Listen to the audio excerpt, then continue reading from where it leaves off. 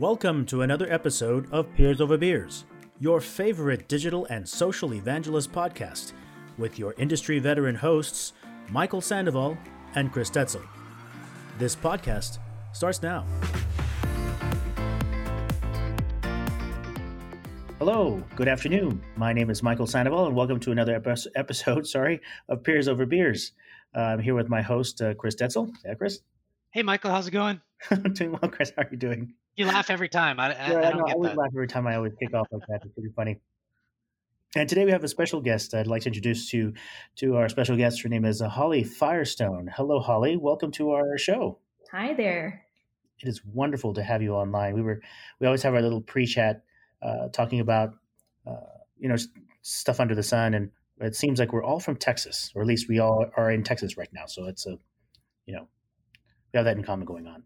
But we've so before I kind of get kissed off, I would like Holly just please introduce yourself to our wonderful audience, and we'll take it from there. All right, great. Well, first of all, thank you for inviting me to join you. I'm very excited to be here. I love talking about all things community all of the time. Yeah, so do we. So, as y'all said, I'm Holly Firestone, and I am in Austin, Texas. I have been in the community game. It'll be 10 years this year. And currently working at a machine identity protection company, a security company called Venafi, based in Salt Lake City, and running the community for them. I've been there about 5 months, so it's a new adventure, and I'm very excited about it. And again, just very excited to be here talking to y'all about community. That's exciting. Thank you very much for joining. We'll kind of step into it because you had mentioned you had been in it for about 10 years. We've had the pleasure of interviewing many community managers, and I love asking this question about how they got into it because it's not something you just pick up in your class syllabus. True.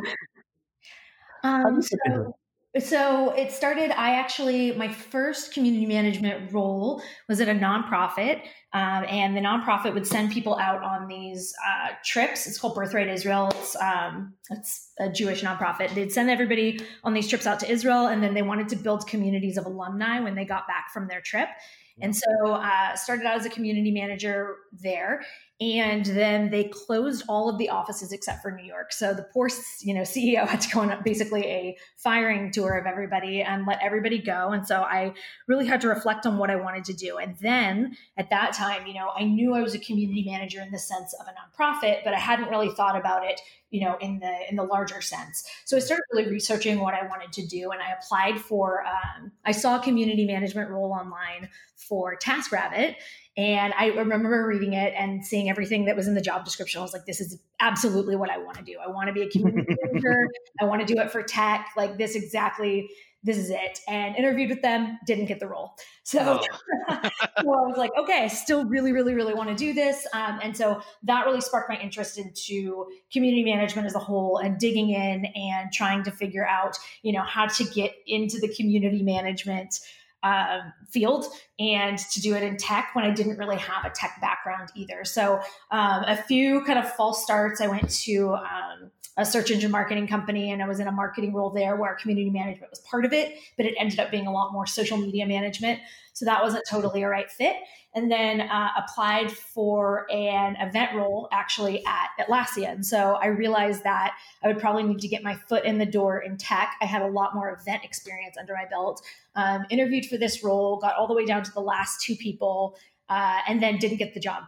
And so it was definitely, it was disappointing, but I was like, well, it wasn't meant to be because I want to be a community manager. And about, it must have been 3 days later, the community manager at Atlassian called me. She was one of the people on my interview panel and she said, I'm hiring. Would you be interested in community management instead of events? And I was like, would I ever? Somebody was looking out for you. Wow. Huh?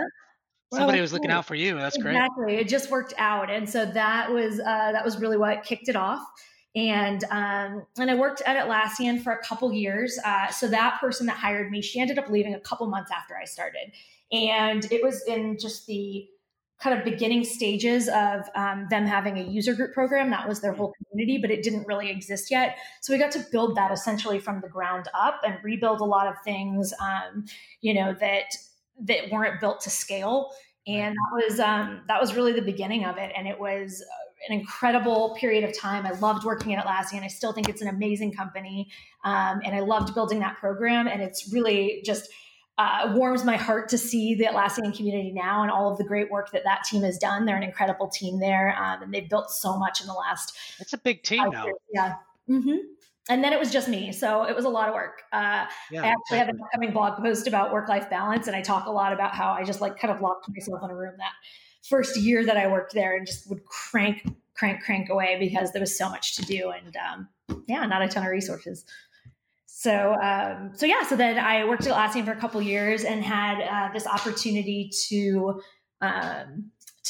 work at Salesforce. I had met Erica Kuhl, who's my community hero. I met her a couple years before maybe, and just had reached out to her on a whim and said, I'm not looking right now, but if anything ever opens up, let me know. And she did. And that's how I got brought into Salesforce. I spent 5 years at Salesforce. I was running their user group program and their MVP program. And then the last 3 years, pretty much the entire community program. Erica was my boss the whole time that I was there, but towards that last 3 years, she had kind of elevated her role too, which is awesome, and was working on placement and student groups and student community. So I got to take over the whole community, which was absolutely incredible and such an honor, such a challenge. I had the best team in the world. They're still just an incredible team. And so then from there, I knew I wanted to move on to something else, build something from scratch. I thought that would be a really exciting, interesting challenge, and ended up finding this opportunity at Venafi. Well, they found me, and that's where I'm at now. And so I'm building a community completely from scratch, back on my own, rolling up my sleeves, all of the little things, all of the big things, and it has been quite a roller coaster of an experience, all in great ways and, in some challenging ways too. Wow, it's a great kind of story. It's funny. I was listening to you and I'm like, I reflect some of the stuff that I've, been able to do too. And it's kind of fun. It's just fun. You kind of think about some of those little twists and turns and to lead you where you are. We've talked about some folks on community managers, they kind of, they fall into it, luckily, right? And how they do it. And it's funny, you mentioned Erica. We had a chance to talk with her also on our show too, learning from her experiences as well. It's funny. You also are you're greenfielding this new community, correct? Your new role. Sorry. You're greenfielding this new community at Verify. Yeah. Yep. Pardon me. How much? It's funny. I don't know about how you enjoy it, but it's almost just as it's fun when it's brand new, isn't it? It is. I'm having a lot of fun with it. And I think it just really also depends on the environment that you're in. And I talk about this a little in a blog post that I published today about finding a new role. But when I was talking to the Venafi team, when I was interviewing for the role, one of the things that I recognized was, their community intentions. Were they authentic? Were they really trying to build a community for the right reasons? And they are.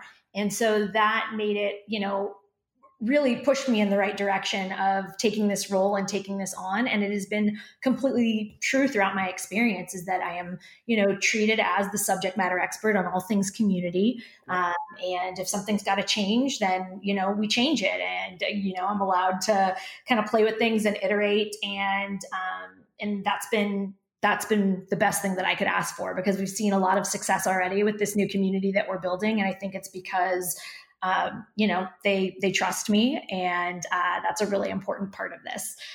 So it's a lot more than just, the fun of building it from scratch, but being able to do it in the right supportive environment with the right resources.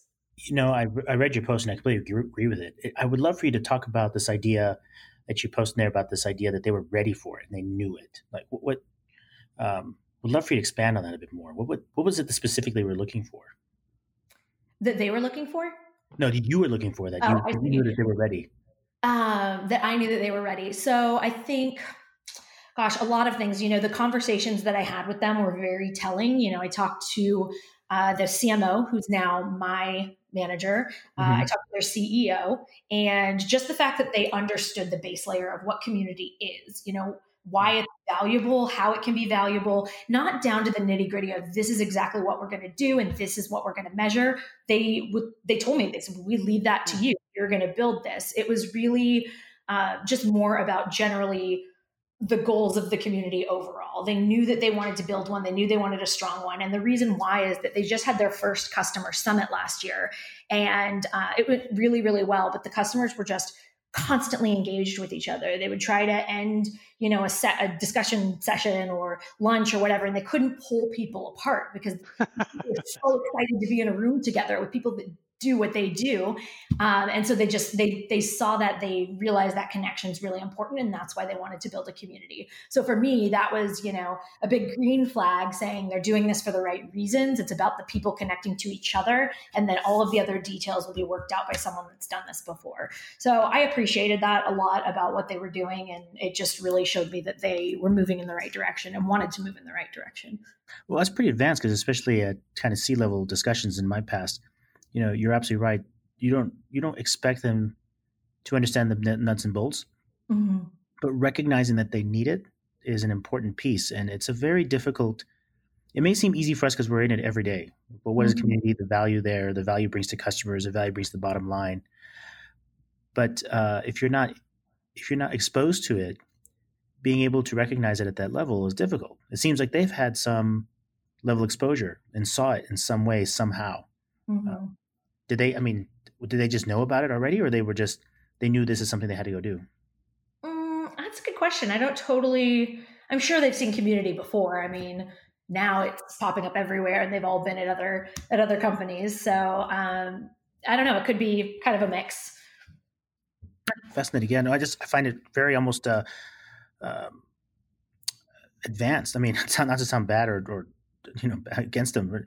It's just, usually it takes a few goes to get them at that level. Yeah. But the other thing was, hey, Michael, I don't know. I mean, when you look at technology companies like Imperva, Venafi, et cetera, I mean, I think a lot of these, maybe not all the way from the CEO, but a lot of the executives, customer success, marketing, and those kinds of folks, I think I don't know if they get it, but they understand that there's value in that. And they think, from a customer success standpoint, they hear retention, it brings in better retention, you can upsell, cross-sell, et cetera. But, from a marketing standpoint, you're thinking advocates, you're thinking, how else can you get people to connect to each other? And you're thinking of all, so I think they kind of do get that from that standpoint. Maybe they don't get it from like a company that we worked for in the past, from, an electrical distributor company. So it's a little different. So I don't know. But I agree with Holly. It's nice to have that kind of, buy-in already at the top level. And that's key, because if you don't have that, then it's probably not going to succeed.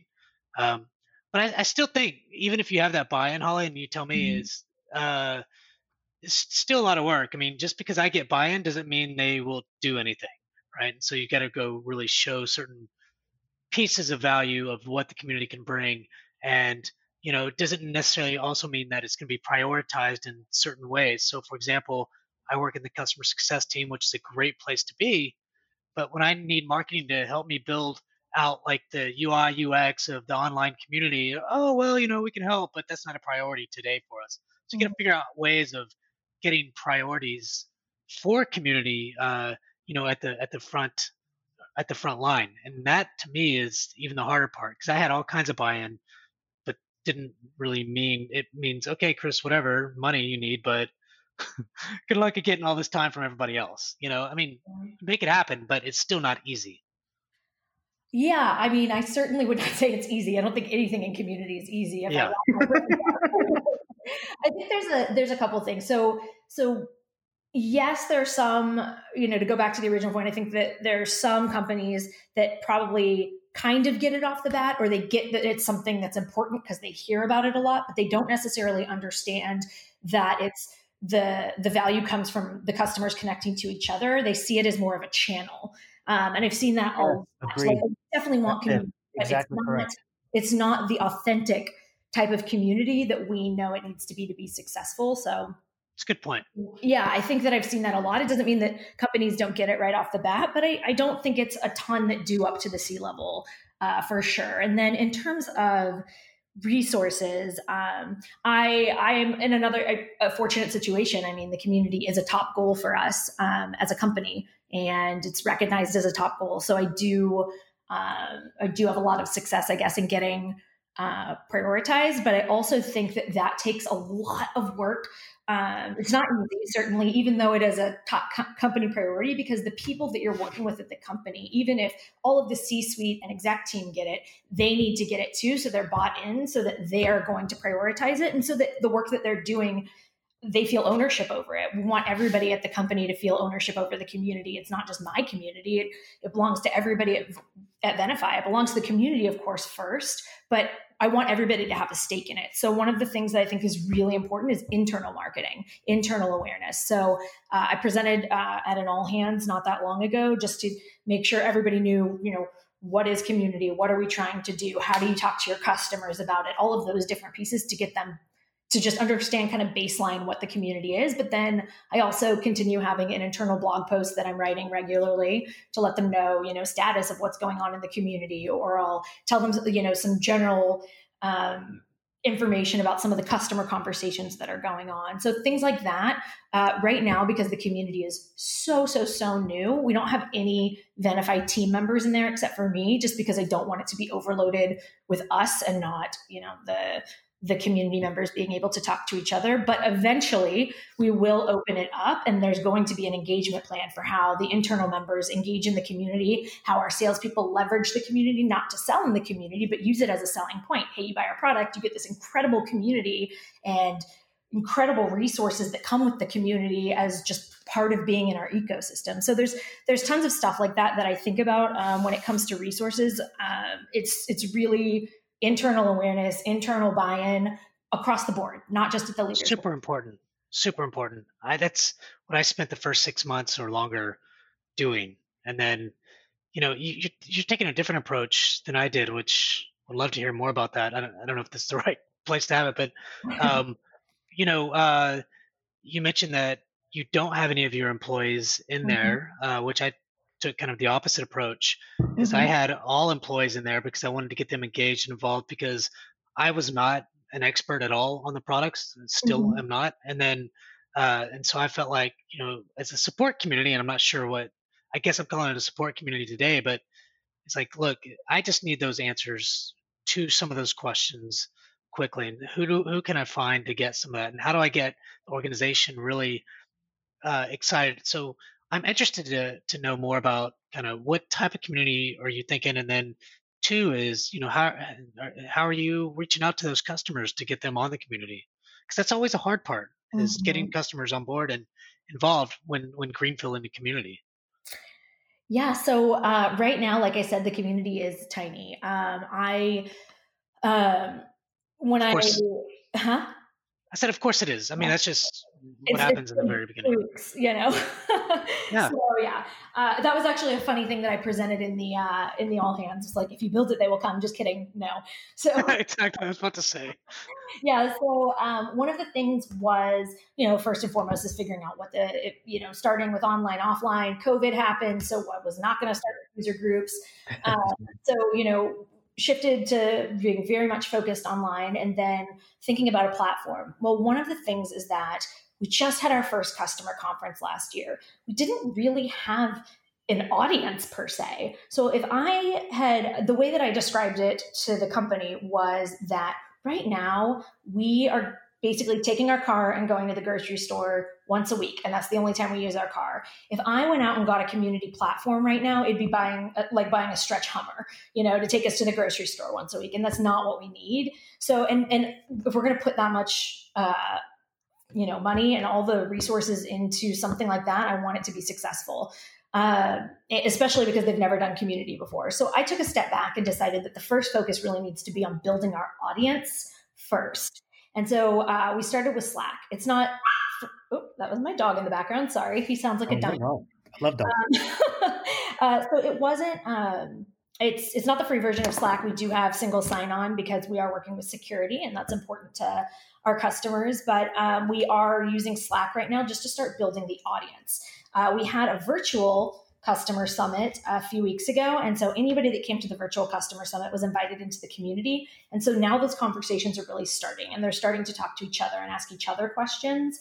And then we'll open it up to all of our customers probably in the next month and a half, 2 months, once, there's some content seeded in there from us. I might have a couple different things that go on for this smaller group that's in there right now, but the conversations are happening, which is why I haven't jumped in and brought a bunch of people from the Venafi team in yet, because it's not a support channel. We have a great support team. They can fill out a support ticket if they need that. It's really, again, about them building networks and connecting with each other. So I want to start that way and make sure that that's the direction we're going in. There's no one way of doing things. That's building a community. I mean, yeah, you just explained a way that I didn't even try. I just, people were like wanting the platform, and I had to figure that out, and then we did buy a platform a few months after I got there, right? But but I like that. I like that a lot. I do wonder, like, as you kind of get bigger, how do you move those conversations over from a Slack, which is obviously extremely easy to use, it's made for conversations, but it's how do you move that over into like a platform and things. Look, you don't have to have everything figured out, but it's I've heard some of that being pretty difficult at times to do, if you build it so big into Slack, so. Well, I think that it's going to be something we revisit within the year. So it's not, we just, again, I don't know this audience. We don't know this audience. We kind of have an idea of who the personas are that are in our community or will be in our community, but I just want to better understand them, get to know them, ask them questions, get their feedback, and build this next version with them versus assume I know. And then I think, in terms of moving them, it really just has to be focused on bringing the value over to the new platform. So if we bring our product managers over there, if we bring all of our good content over there, if we bring really great exclusive opportunities over there, there's no reason to stay in Slack. I like how you're thinking big, Holly. Yeah. You're thinking big right off. Love it. No, it's good. You got to have that vision. And I think that's highly important. I love it. Yeah, I'll second that. I think having a community manager leader should have just a strong vision about where you want to go, right, from the near term to the long term. Yep, it's great. It's wonderful. It might not work, and then we'll iterate. Exactly, and that's okay. Well, Holly, it might not work how you think it's going to work. Exactly. Something that I've learned over just the 2 years I've been in, or close to 2 years I've been in Imperva, is I had this vision. It was this huge vision of one-stop shop. Well, that wasn't realistic. I didn't know that at first, but it's I don't know that it ever will be this one-stop shop. Customer goes to community, can do all these things, and get the information they want right off. But it's happening. But it's getting closer to that. But it's a year from now, a year and a half from now. It's like these things are happening, but slowly but surely. It's not as fast as I would have liked, or those kinds of things, because you have technology issues. You have all potentially, each company has their own things that they have to go through, and then eventually you hope to get them there. But you have to continue with that vision and continue to preach that, I think, or evangelize it. But I love it. I mean, it's the right thing to do, is to have that vision. Yeah, and I don't think you can go wrong if you have a group of people in your community that are highly engaged and you're getting feedback from them along the way. I think that's the best thing that you can do. And so for me, getting a small group together now in Slack and using that as an opportunity to springboard into something bigger, I think that will only help. It can't harm by having them be a part of the building, because then they feel ownership and they're invested in it and they want to be a part of it too. It's great. And Holly, I hate to take more of your time, but I really, really appreciated the time you spent with us to talk about your past, your career, giving some sharing with our audience about how you got here, and even a little bit about what you're doing today at Venafi. I really, really, really appreciate your time with us. Yeah, thanks again for having me on. Sorry about the dog squawking in the background. Oh, I love it. It's the time of COVID. Yeah. Exactly. I come all the time, so I really have no excuse. He's a puppy though, so a little forgiveness would be nice. No, it's wonderful. I love it. Thank you, Holly, very, very, very much. And thank you guys very much for listening to us one more time. Another episode of Peers Over Beers. My name is Michael Sandoval. And I'm Chris Stetzel. All right. Thank you guys very much. All right.